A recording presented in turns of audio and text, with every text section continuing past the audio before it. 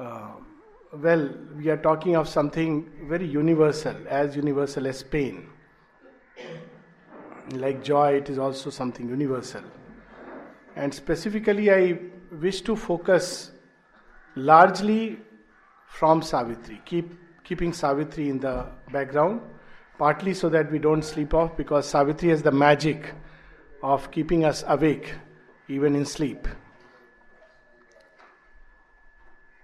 One thing before we go on to Savitri, since we have two sessions, one is the problem and one is the solution.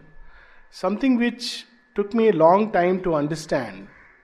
I mean, understand not intellectually but practically, is when mother says that the problem and the solution lie at the same point. And this is, of course, a well-known homeopathic principle, that whatever be the cause, whatever be the level, physical, emotional, spiritual, the problem and the solution lie at the same spot. And we have to just look right. And we'll see. It's like tossing the thing in another way and we'll see the solution. It applies as much to the physical. So when we speak about pain, particularly in a specialty like mine, there is a tendency to speak about psychological pain. It's relatively easier to understand, in the sense, relatively easier to deal when we talk about spiritual things and pain. But how do we deal with pain, physical pain, from a spiritual perspective? That's what I would like to dwell a little bit upon. Because psychological pain is relatively easy to understand, that we are attached to things, we are living in ignorance, all that is fine. But what about the physical body? How does it feel pain? Why does it feel pain? What has it got to do with the evolving spiritual consciousness? So let me start with, there is a wonderful canto in Savitri, wonderful book, the Book of Fate, where there are two cantos. The first is the Word of Fate, and the second one is the Way of Fate and the Problem of Pain. So it is this that I wish to focus upon. And it will be very nice if we can have a lot of questions so we can have more interaction. So Sri Aurobindo gives number of sutras, luminous hints about what pain is.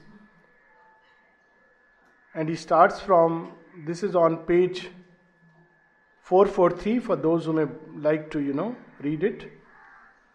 Because it's one of the anomalies of life, one of the paradoxes of life, when we take to anything which can even remotely be called spiritual life. Though it's a kind of misnomer, because there is only one life. We can see it and live it from the ordinary perspective, we can see it and live it from a spiritual consciousness. This is the difference. There are no two lives. Just as there are no two consciousness, there is only one consciousness which takes many, many forms and aspects.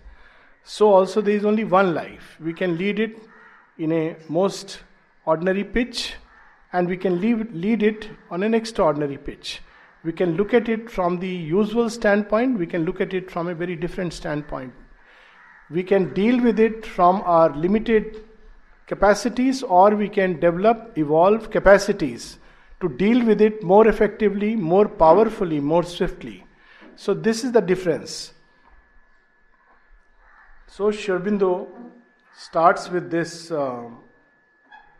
wonderful line which reveals to us, why are we not able to experience the joy all the time in this creation? It hits us when we, first time when we experience pain. I don't know, some of us, I remember breaking my tooth, and the first time seeing death, it can be very strange experience, when as a child we see death, because instinctively we are as if born with this intuition that things are good, things are fine, life is beautiful. At least when we look at children, this is the instinct. That's why they are happy and they are smiling. But something comes in like a virus into our file. This virus may come from the parents, sorry to say that. it may come from the teachers, it may come from the world around us, it's there. And slowly what we lose, or the price we pay for growing up, is a loss of smile, the ability to smile, the natural joy. I remember once taking a class with my nursing students, and they were very excited that, sir, we are going tomorrow to make a visit to the slums. So I said, oh, is it? So what are you going to do there? Sir, we'll see how they live and, etc., etc. So I said, what are you expecting? Say, it must be very painful, no? I said, go and see, make your own observations and come back. Don't presume anything. So they came back. And then I said, look impersonally and tell me, what did you find in the children? Were they happy or not? Yes, sir, they were happy. Doing what? They were just playing marbles on the road and they were happy. They had one ball, that too probably half broken, and they were playing with it and they were happy. So, happiness is a very natural state. It's inbuilt in creation. So, those who believe that this world is a product of desire and there is it's an illusion, it's really, our life experience teaches us, if we look at the facts of life, even as a child, there is an innate joy inbuilt in life. And it takes time. We try a lot to corrupt it, but it takes time.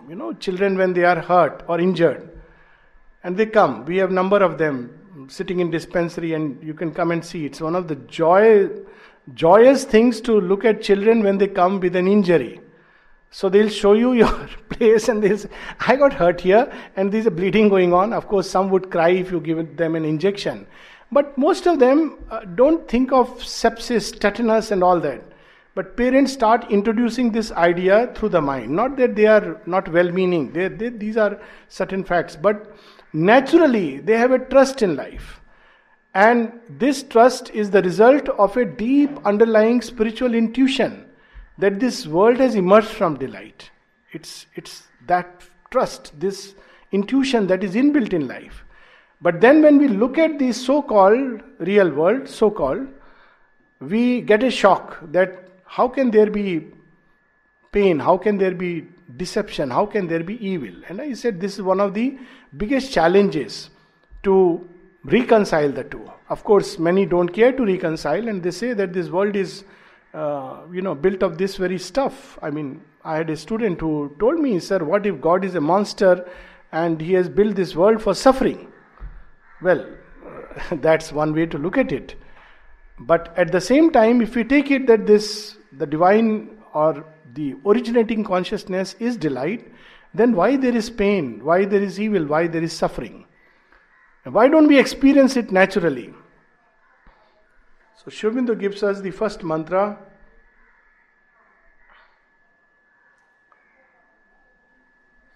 Thy mind's light hides from thee the eternal's thought.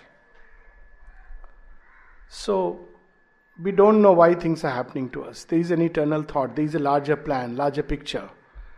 And that's one reason why we experience pain. Let me give an example that in old time classrooms, now things are better, hopefully.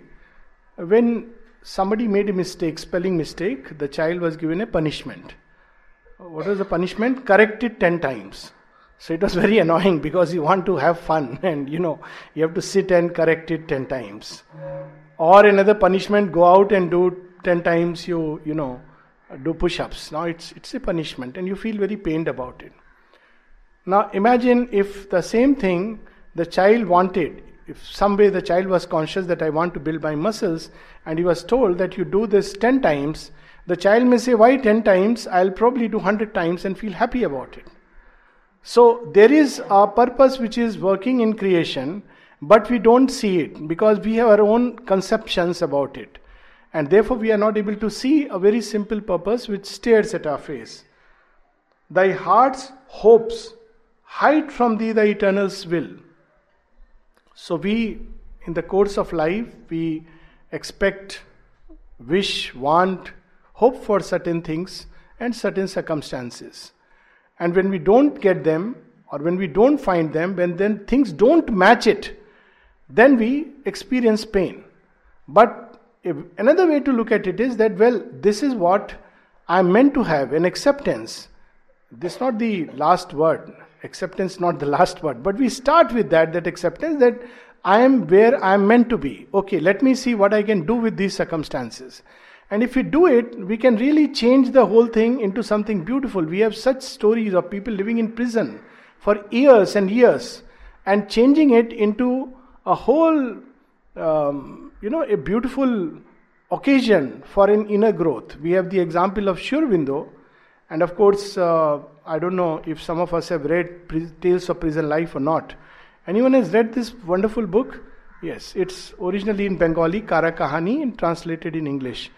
So when you read through the book, you have to remind yourself time to time that Sri Aurobindo is describing his experience in the prison. There is so much humor in it. And he describes it with such wit and humor that one wonders that is it really a prison life that he's describing? And what a prison, imagine a revolutionary with a sword dangling over your head and you are put incarcerated for God knows how long. Of course, he was released after 1 year, but no one knew. He could have been sent to Andamans or indicted for criminal conspiracy. Anything could have happened.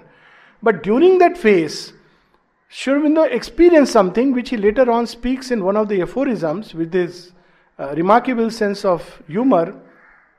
He says that I went to a religious place and I got bored. This is Sri Aurobindo's aphorism. I went to a religious place and I got bored of holy men. God took me to a prison and turned it into his trysting ground. It was a place where he chose to meet me. Why not? When we look at life like that, it's so wonderful. It changes the whole thing. So, this is the second aspect of it, our heart's hopes. And then, earth's joys, shed from thee the immortal's bliss. This, of course, is very easy to understand. Earth's joys. When children play with toys and first time mothers tell them, no more, you please leave them aside, go to a school. It's so painful for the child. Look at it from the child's perspective. He cries, he curses, he calls his mother, you are the worst mama in the world. Does the mother deter from her deed? No. She holds the hand and says, yes, I am. I may be the worst mama in the world, but I got to put you in the school. And the child cries and cries. Imagine, suddenly the cynosure of everybody's eye is thrust in a place where there are 35 stranger faces and 3 strange kind of human beings who don't understand, who have to just, teach him something without his, even as much as a will, consent. And this goes on for some time. And much later, the child understands, he enjoys that schooling process, etc., etc. So sometimes when we are too much lost, happy playing with our own little toys, they have to be taken away. They have to be taken away because we have to grow up. We have played enough, A very interesting story in Indian thought about Narada and Krishna. They are going together and Narada asks Krishna, I have heard so much about your Maya. I have read all the philosophical books, gone for all the lectures, but I don't understand this Maya. So Sri Krishna says, oh, you don't understand Maya? Okay, so will you please tell me? So he says, my methods are very different. I don't speak, but I can teach you by experience what is Maya. Okay, show me. So he's waiting for some method or technique he will give by which he will know what is Maya. So Krishna says, well, before we get on to our job, can you get me some water? So he goes there. Narada, sure, goes running to a well. And as he is, he sees a lady fetching water and he says, can I have some water? Why not? You are so handsome. While she is giving water, she is saying, you're so handsome. You are almost a prince. Where do you come from? So the man also obviously says that, I think you're also beautiful. And then she says, why don't you come to my home? Just we'll share a meal. So there is a meal and then he's heavy and wants to rest. Please take some rest. Oh, holy sage, maybe tomorrow you can go back on your errand. And he rests. And by then the father comes and says, who else but this man is ideally suited to be your groom. And as the story goes, they get married. And as the story goes, not so happily ever after. So they get married, they have children. And many years pass by, and one day there's a great tragedy and everyone dies except Narada. And at that night he's very restless. He's turning and twisting on his bed and he says, God, you are really cruel. What have you done? Why did you do this to me?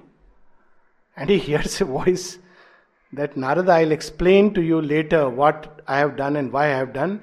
But right now I'm thirsty. I had asked you for some water. Where is my water? So you see, this is earth's joys. Shut from us the immortal bliss. There is something much higher, much greater. Actually, people are often scared when we talk about words like renunciation, sacrifice. Mother says these words we should not use, especially in our yoga. Why? Because it's something joyous. It's something you're moving to a better state, higher state, a greater degree of ananda. You recover the lost smile which we had as a child. We learn to be happy simply, naturally. It's one of the most difficult works. Today someone told me, I was sharing that, okay, let's find a goal. So usual story, he said, oh, my goal is to be happy. I said, fair enough, try it. He said, try it, you will get the path. He said, whatever be the goal, remain faithful to it, be sincere and walk. So he said, why? I said, see, the first time something happens which brings a touch of sorrow, you remind yourself, my goal is to be happy. Now compel yourself to be happy. If you try it sincerely, you will reach a state where you will make a backdoor entry into the spiritual path in another way. Try to be happy, because happiness is your goal. So he said, yes, I see it's difficult. So I was reminded of a story of Dara. He went to mother and asked, Mother, give me some work. Mother said, be happy. So wrote on it. So after 2 days he came back and said, Mother, it's very difficult. What work you have given me? Give me something else. Why is it so difficult to be happy? Children are happy naturally. Now, this is where, we have to see something has been tweaked inside us. Something has been twisted inside us. And that twist and tweak Sri Aurobindo will reveal to us in the lines that follow. Thence rose the need of a dark, intruding God, the world's dread teacher, the creator, pain, dread teacher. Remember those teachers. Now I hope and I think there are very good teachers. Good or bad, I don't know, but definitely those days, teachers means some of the teachers were really dread teachers. And it's not that they didn't teach good things. They taught good things, their method was not a right method. And so there is a dread teacher, pain. In fact, it's, at one place Mother says, pleasure is deceptive. See how we say that, when everything is pleasurable and comfortable, we say God's grace. Perhaps we don't know. Maybe God's grace has not yet started working. That's why everything is wonderful, comfortable. So, we don't know. Of course, inner happiness, yes. But God's grace with regard to outer circumstances. We want our comfort zones. But pain comes and says, step out. You're not meant just to be in a small little narrow space called the ego. You have to become vast. You're meant to become vast. And so, it teaches us. Pain comes and knocks at our door. It is a dread teacher. We don't like to see him. We close the door and say, no, I don't want you. And it forces us till it pulls us out and exposes us to the vastness of creation. There's a very beautiful poem of Tagore, and he says, he whom you want to bear the burden of universal love, what do you do with him? In one shot, you strip him off, naked of all man, apman, all wealth and riches, and you leave him alone, right on the roads, on the shores of nowhere, so that he can learn what truly is to become universal. It's so true. So world's dread teacher, it's a teacher. It comes to teach us something. What does it come to teach us? Of an imperfection. This one very simple lesson of life, which we take so long to understand. Take, for example, any event, anything. One wants, let's say, a successful life or a happy relationship. It could be anything. Or a child, who is all good adjectives. First of all, we have our own ideas of good, which is erroneous. Like if a child gets up in the morning and touches the parents' feet and says a mantra and, obeys you, is good. This is a conception. Maybe a child who rebels and tells me I am wrong is better. But I want my own good. But leaving that aside, if we really look at life very impersonally, then we will discover this simple truth that we are, being revealed through these lines. Where ignorance is, there suffering too must come. So, this is the first powerful sutra, that our life is built of ignorance, and so there is no ready lunch. So everybody wants a good child, everybody wants a good relationship, a successful career, but we have to build. There is nothing like something which is ready-made. It has to be built upon. This is the evolutionary law of life. It's not like I step out of my room, take a job, and it's wonderful. I get married and my relationship, my love will be wonderful. I have a child and he'll be all good. It is to be built. And pain comes to show us the imperfect areas where we have not yet worked upon. Otherwise, we may live trapped in an illusion. And illusions are comfortable, but they are not good. Obviously, they are not real. So pain comes to shake us out of our illusions. And therefore it points us that there is something which is yet not done. So ignorance in a spiritual sense is a limited state, a limitation. So it comes to show us a limitation. One may speak very beautiful things, high things, spiritual consciousness, and experience beautiful states. But when it comes to the physical body and one has pain, what does one do about it? So it's the test of fire, and that's why the mother says something very interesting. She says, salvation is physical. It's not enough that inwardly I am free and liberated. If I am still subject to pain, there is an imperfection in the body, inability, incapacity, a limitation. Because, why do we call it imperfection? Because, the contacts of the world, it's unable to deal with it, handle it. It experiences them as pain. We'll go into it more, maybe time permitting, a little later. Thy grief is a cry of darkness to the light. Pain was the firstborn of the inconscience, which was thy body's dumb original base. Already slept there pain's subconscious sheep. These are really very profound lines, because we think pain as some sensations. How can there be pain first born in the inconscience? So Mother speaks about this story of inconscience, that inconscience is created when there is a sense of separation. And with that sense of separation, I am making a long story short because many of us must have heard it, I'm sure, number of times. There is a cry for unity, cry for light, cry for truth, cry for bliss, cry for sweetness, cry for the divine smile, cry for Ananda. So, this cry calls down a response of grace. Now, even before human beings come into the play, there is pain. There is this cry. So, wherever there is pain, there is a cry for light, cry for peace, cry for bliss. Now, in the original story, the healing takes place or starts with the response of grace. And in the end, we shall learn that ultimately all true healing is an act of grace. But, we have to go through the whole drama. That's the unfortunate part. So, it's a cry for light. And it's already there in the inconscient. So when human or rather matter is formed, the possibility of pain is already there. It's crying. There is a cry. What is the cry in matter? If you look into the depths of matter, there is a constant restlessness. Though it looks something stable and inert. And the restlessness in matter is for life to be born. Next level.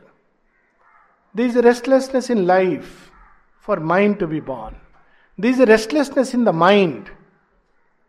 And as we evolve, the mind becomes more and more complex, more and more restless. It's often described like a monkey sitting atop a pole, and the pole is kept on a boat, and the boat is on a sea which is extremely turbulent. So imagine the mind is like that monkey sitting atop a pole, and the pole is on a boat, and the boat is on a turbulent sea. This is the state of the mind. What does the monkey ask for? Stability, anchor, something which can hold it. Mind, what does the mind look for? Certitude. It may use different words. Looking for certitude. Truth on which I can lean. Where is that certitude to be found? So it's restless, all the time searching. When it finds it, it becomes quiet. So very often people speak about how to make the mind quiet, how to make it still. Very simple.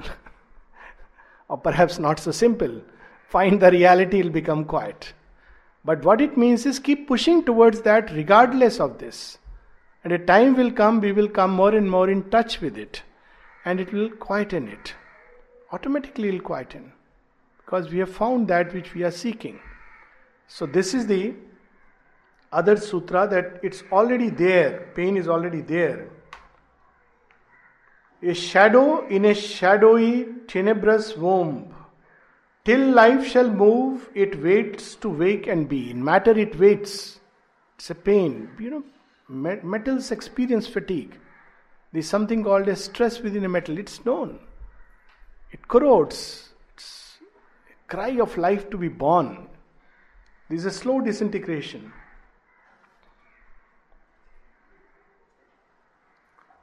In one call with joy came forth the dreadful power. In life's breast it was born, hiding its twin. But pain came first, then only joy could be. All mothers know it. All through the womb they carry the baby, and there are various kinds of pains they experience. Anticipations, anxieties as they come closer and closer. And then of course the labor pain. And then the baby cries. Then yes, there is joy. Then every time there is a crossing of next stage, there is a new pain. From 2 years onward, there is a new pain that starts. Then 5 years onwards, another kind of pain. 10 years onwards, another. So each time you have to negotiate the next level, there is a pain. All evolutionary growth, it's something which we can observe in our lives. Adolescence, period of turbulence and pain. Then adulthood, there is something settled. Then again pain at different stages of our growth. What applies normally applies even otherwise in our inner life. So pain comes first. It's the pang of growth. When we grow, the pain is gone. It is replaced by joy.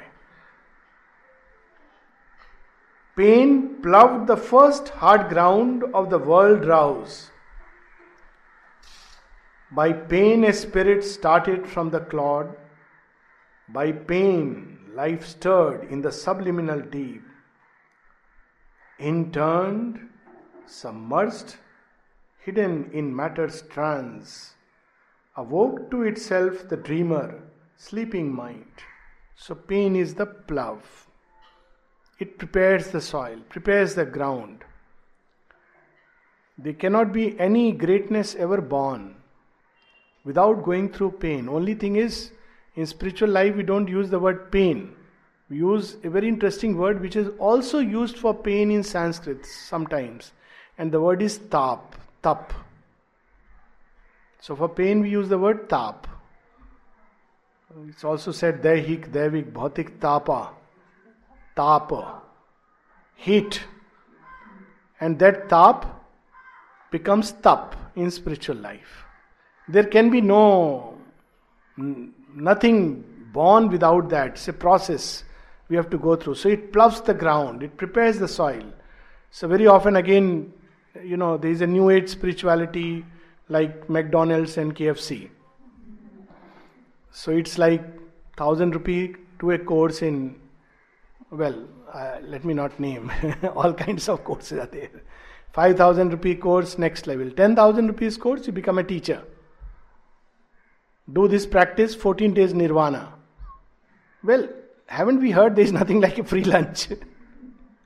And if somebody is selling stuff for so cheap, obviously it's an imitation jewelry, which is worse than having no jewelry at all. At least you know that you got to acquire one. But when you have an imitation jewelry, it gives you an illusion that you have something, but you have nothing. Absolutely nothing. But, it's something we like to show. It's something bought cheap. So there is a ploughing of the soil which many persons are not willing to go through. They want quick methods, quick results. Tell me a method. I want to practice in 1 month. I want to have this experience, results, and then I'll know that this is the path meant for me. People have spent lifetimes, years, ploughing the soil, learning how just to live with equanimity, forbearance, fortitude. And then when the soil is ploughed, then there is a season. Soil has to be ploughed, then it is watered by divine love. And there is a season when the seed of divine consciousness sprouts forth. It's bound to sprout forth. So pain comes to plough the soil. It's very interesting, in one context Sri Aurobindo speaks of in Synthesis of Yoga. He says, the difference between a yogic life and the ordinary life. The word ordinary is not to be seen in a pejorative sense. Ordinary lives are very extraordinary, but it means simply that life lived without any higher aim. So he says, in ordinary life, the cup of life tastes sweet in the beginning, but bitter as it goes down and down. But in spiritual life, it tastes bitter in the beginning, but gets sweeter and sweeter as we go down and down. So this is it. This is the difference. So, this ploughing is so necessary, and it's so true at every level. Look at the physical body. People who have really trained themselves as a child, who do physical exercises, have engaged in physical culture, their bodies are so much more flexible, so much more ready to endure. They live longer, they live healthier, they live happier. It's a very simple thing. So what they have done, they've trained their body systematically, methodically. So a time comes when they are able to endure a lot more. They can, not like us that at 40, one knee begins to give way, at, sign of senior citizen, not 60 years of age, but having joint pains and a stick. That's not a good way to live. I'm sure we can live better, but no one taught us. When we went to the school, all that we knew was books and grades and marks. But we can change the trend. So at every level this applies. Same with ignorance, at a physical level. I'll give you a very small example how ignorance operates at the physical level. Now, we have all these energies or vibrations that come into us, which we call bacteria, viruses, etc., etc., and the body reacts to it. Now, body reacts to it as an enemy, not myself. And there is a fight and battle, and you take the help of antibiotics, and the bacteria mutates, and then there is a race, like arms race. There is a race between who is one-up man, whether the bacteria or the antibiotics. So, now it's a big problem, because all the higher antibiotics, when I had graduated in medicine, there were just 2 antibiotics, sulfa and tetracycline. And then ampicillin came, and ampicillin was reserved for special people, VIPs. Because, you don't want bacteria to become resistant, and it was expensive. And most people were fine with sulfas and this. Everybody was cured. The fact that we are all alive means, most of us did get cured. We all had our own share of illnesses. Now we have so many antibiotics.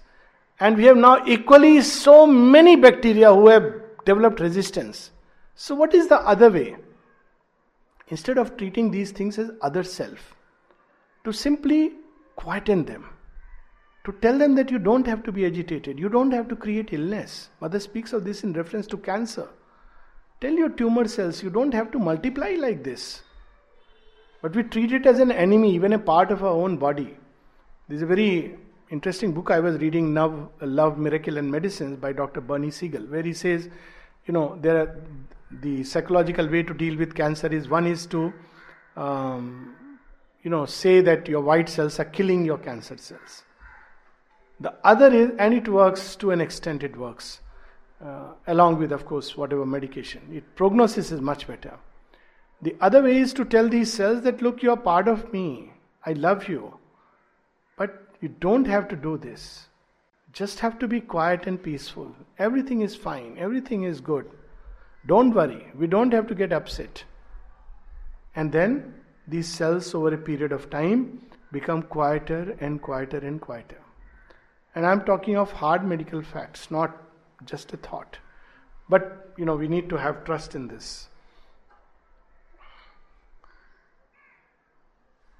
By pain and joy, the bright and tenebrous twins, the inanimate world perceived its sentient soul, else had the inconscient never suffered change. So, that's how we become aware. Many youngsters these days, they come to me with depression and all kinds of things. But I have often felt that many of them, now I won't say all, but many of them, they are basically having this spiritual angst. They are sick and tired of a world which is worth getting sick and tired. And they don't want to conform anymore to a neat world built by reason, symmetrical world. Everything is in a fixed order, standard perfection. Remember that song, I Want No Education? They're revolting and they feel an anguish, but they don't know what should replace it. So they falter, they stumble, they experience pain, they experience suffering. What they are looking for is a spiritual release, of becoming aware of their own inmost being.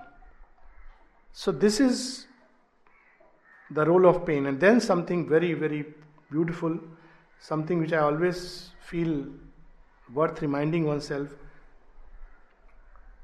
Pain is the hammer of the gods to break a dead resistance in the mortal's heart. His slow inertia as of living stone. Living beings feel pain. Inanimate matter. The pain is there as a shadow. It's a sign of life that there is pain. So it comes to break some resistance, some comfort zone in which we are locked inside. Even very physically, it draws our attention to some spot where things are not right. Things are resisting the action of the light, of the grace, of the peace. And what we need is to just open that part, to relax it, to widen it. This earth is full of labor, packed with pain. For with pain and labor all creation comes. This earth is full of the anguish of the gods.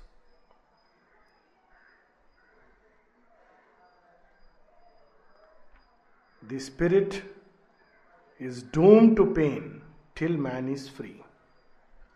Every level. They said even at the most physical level, we should not forget the body. It's doomed to pain. The moment you take a human body or a mortal body, it's prone to suffering, decay and pain. So even if inwardly you are free, you will experience that. You can detach yourself, you can cut yourself off, and that helps a lot. At least the mental component is taken away. But still the pain is there. The wonderful line, men die that man may live and God be born. In present times we can see it and understand the deeper working. Pain is the hand of nature sculpturing men to greatness, and inspired labor chisels with heavenly cruelty and unwilling mold. Hand of nature sculpturing men. So this what, as I said, we can remind ourselves every time we experience whatever is called a stroke of unfortunate circumstances or adverse fate or painful things. We must remember that, I am being sculptured, chiseled. And it's, we can apply this at many levels. Say, very often it's almost a law of life, and somebody who designed it was very, very intelligent and brilliant, that you will end up living with a person who will be very often quite critical of you. I don't know how many have experienced this. If you are living alone, I'm sure whether you raise your hands or not. It's very interesting. It's designed like that. There is a purpose behind this very super intelligent game. Now, we can look at it as, I'm hurt. I don't like it. Nobody likes it. It's an affront to my ego self. How dare you say that I am wrong? You are always right? I am always wrong? How can that be? Another way is, sorry you have chosen this role to play, but it's good. Keep it on. It will help me chisel myself. It's very interesting. When you write something, I do it with regard to, if someone points out something. So it's a good thing. Because it means I look at it now once again with your eyes. If there is a truth in it, I'll chisel. What's chiseling? It's a very painful process. And if there is no truth in it, no big deal. It's just your opinion. But please carry on with this job. Don't leave this job because but we want to hear good things. We want to, always have people who flatter us. It's a disease from which everyone suffers, right from kings to, priests, and even spiritual men have caught this disease. They want people who will always praise them.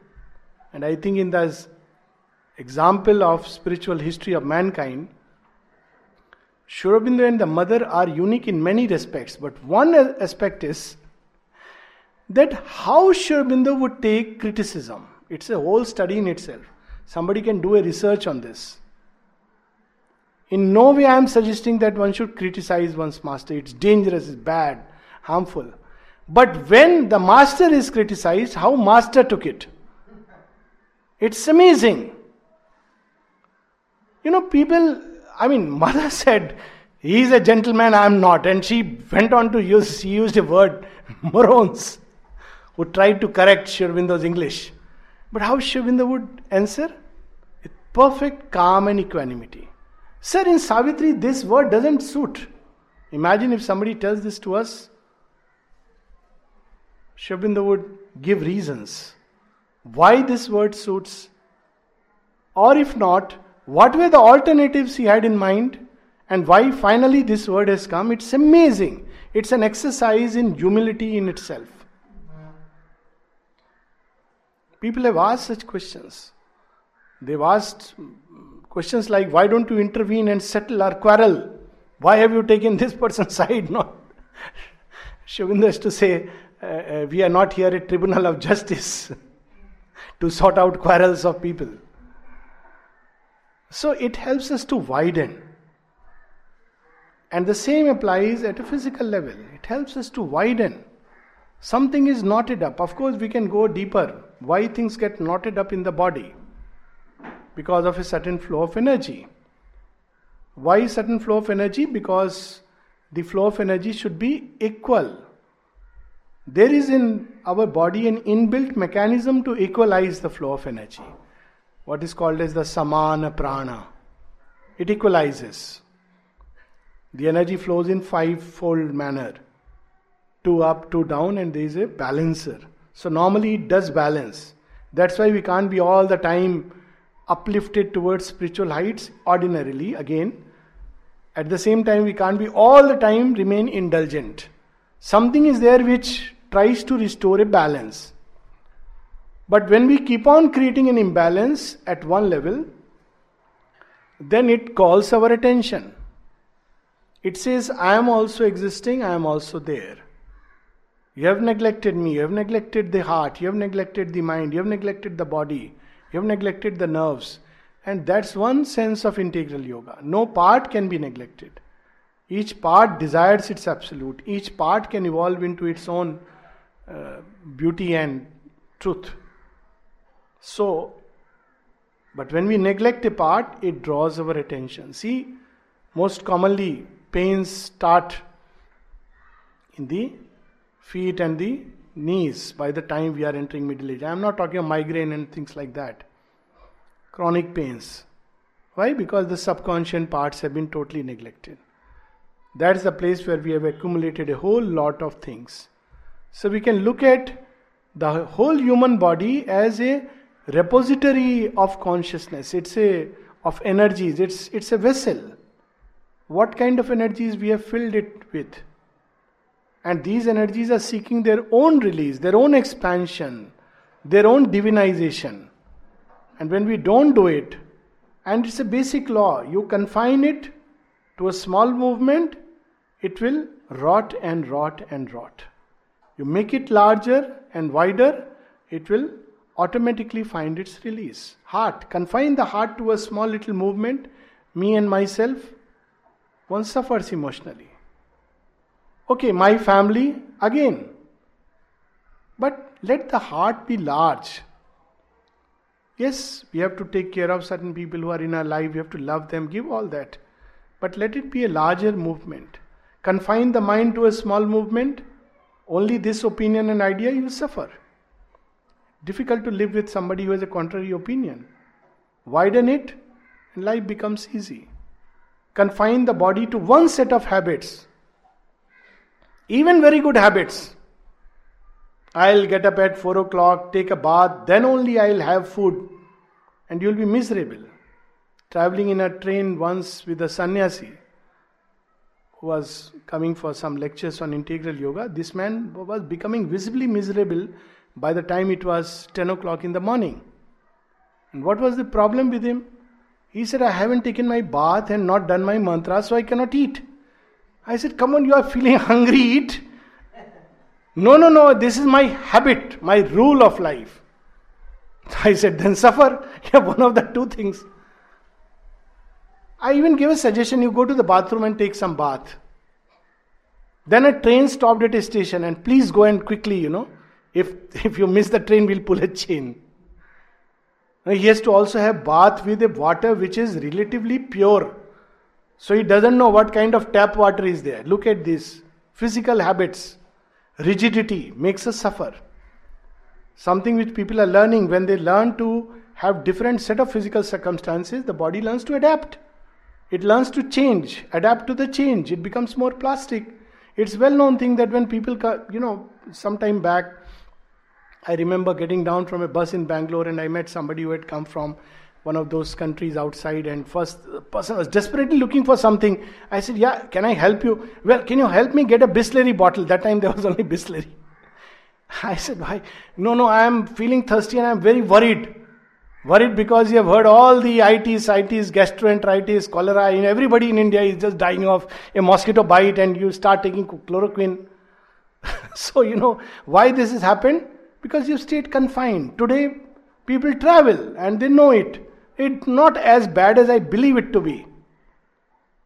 I can take a clean water from a clean source.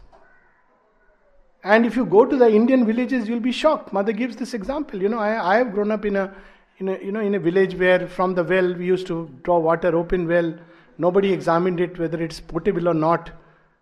And bathing in the pond, and sometimes people would take that water. Nobody fell sick, no eczema, nothing. The body becomes so adaptable. It just adapts because the physical consciousness becomes wide. But expose it just to comforts of life, and then it becomes less capable of fighting with diseases. So this is the basic background about pain. Maybe I have missed some causes, but more or less we have covered. If there are any questions, we have 15 minutes. We can take them up. Yes, please. Yes, I am glad. Yes, I did miss it, the theory of karma. So this is a shortcut theory in India to pass on the buck. Passing the parcel. Your karma is very grotesque. I must tell you, it's very painful to hear this theory.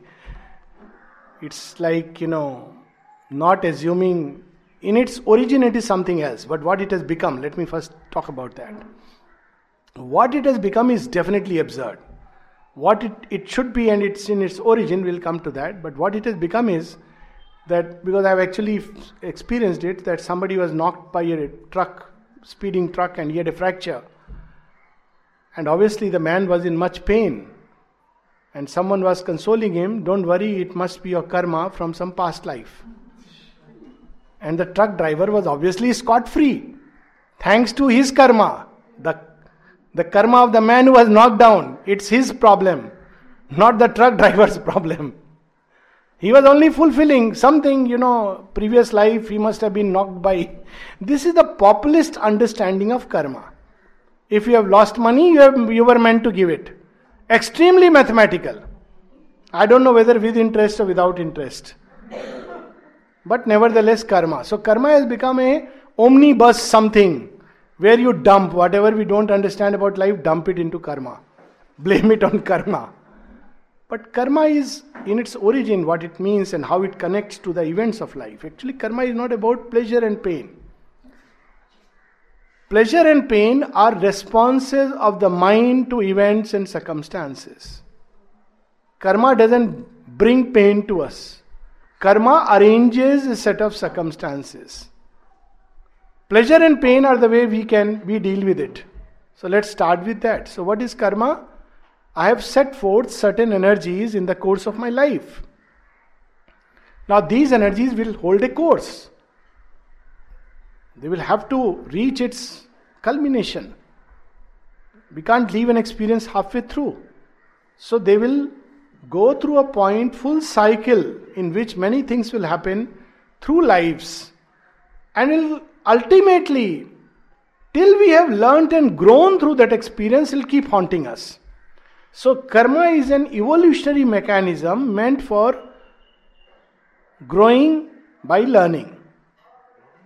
By learning, we become wiser through experience, and something what is happening all the time anyways in life.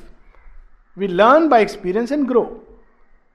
Then where does pain come in? Well, that's where pain reminds us that there is something imperfect we need to work upon. And that is the point where we need to learn things. And also, it's a response that we give to certain events and circumstances of our life. We can face them in a very different way, completely different way. We can face the same event and circumstances can be seen as a stroke of bad luck or a stroke of good luck. I often tell this story, and I love this story. It's about a Mughal empress who had a Chinese mirror in which she would stand for hours dressing up. But nevertheless, she was a wise lady. So we should not believe that just because somebody is well dressed up and spends a lot of time before the mirror is spiritually dull. We should not have these ideas in our head. So she was a wise lady. She had, of course, everybody has their own, difficulty and challenges. So one day when her servant girl was cleaning the mirror, it fell and broke down. Now this servant girl was in shivers. Now how do I tell it? Probably she was a new girl, she didn't know the empress.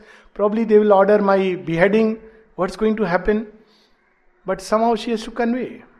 When the message is conveyed, the empress called her. She says, what happened? You tell me. He said, what? There is nothing to tell.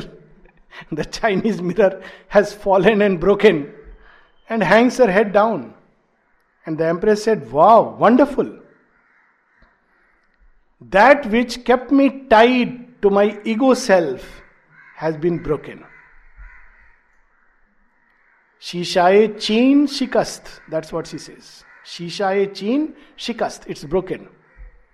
And so the Empress said, "Khub shud, wonderful.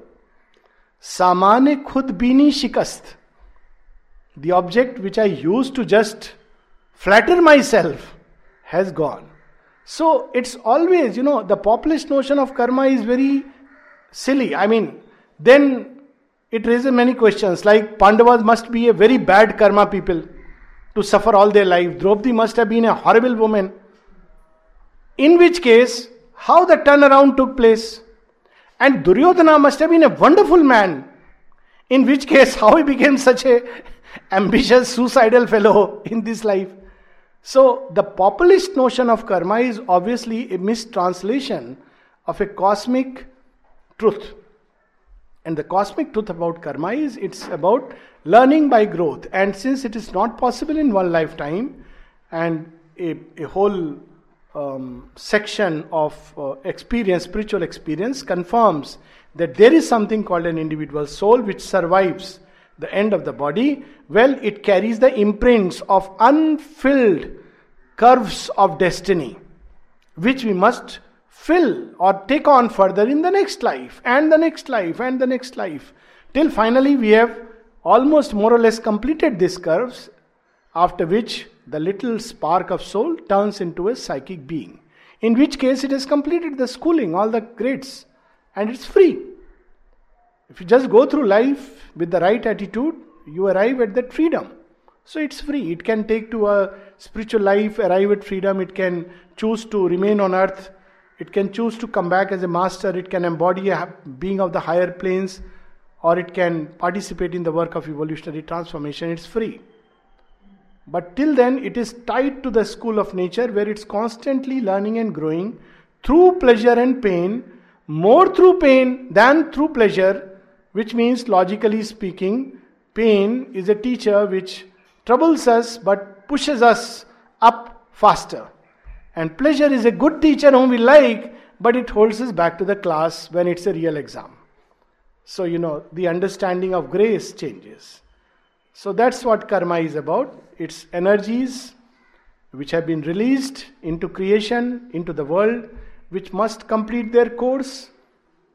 And at the end of the course, we have grown. It's like course in physics, chemistry, etc., etc. So these are courses. That's how we have to look at it. From one illusion to another we move. And each time we progress. And we progress further. That's why there's a need of illusions. Illusions are like small classrooms. And we should not look at them as faults, errors, mistakes, sin, least of all as sin. They're simply process of growth. It gives a wideness, equanimity, peace inside, wisdom. That everybody is growing through all these processes. There is no sin and punishment and, what is the opposite of sin? I don't know. What is the opposite of sin? Good deeds, virtue. Virtue is vice. Probably sin doesn't exist, so it doesn't have an opposite. Okay, opposite of sin is grace, if you want to put it. There is supreme, which is love. Because all sin is nothing but to be separated from that love and grace. There is no other sin. So these are human notions and the populist notion of karma. And we should disabuse our minds of these notions which served its purpose in the dark ages but have no meaning in the ages of light which are dawning upon us.